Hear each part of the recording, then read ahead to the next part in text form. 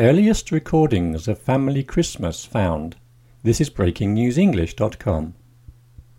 The National Museum of London has uncovered what it says is the first ever recording of a family Christmas, dating back 110 years. It is of the 1902 family get-together of the Wall family from North London. It is part of 24 recordings made by the family between 1899 and 1917. The recordings are from various family gatherings, including comments made during World War I on sons who were sent to fight.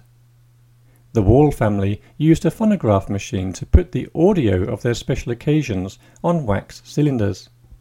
Historians at the museum say it is amazing the cylinders have survived, as they are very fragile and usually disintegrate over time. They also say the sound quality of the century-old recordings is amazing. The phonograph machine was discovered in the year 2000 by David Brown, 71, in his house near Cambridge.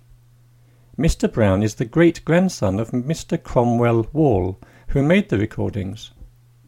Brown saw no use for the machine and donated it to his local museum, which passed it on to the Museum of London in 2008. It discovered the significance of the wax cylinders and has spent the past 4 years painstakingly restoring them. The museum said, "We tried to reduce any noise by cleaning the cylinder first with a fine brush that can get in between the groove, and once we had the best playback from the cylinder, we then digitally cleaned them up." Mr. Brown said, "It's incredible how clear the recordings are.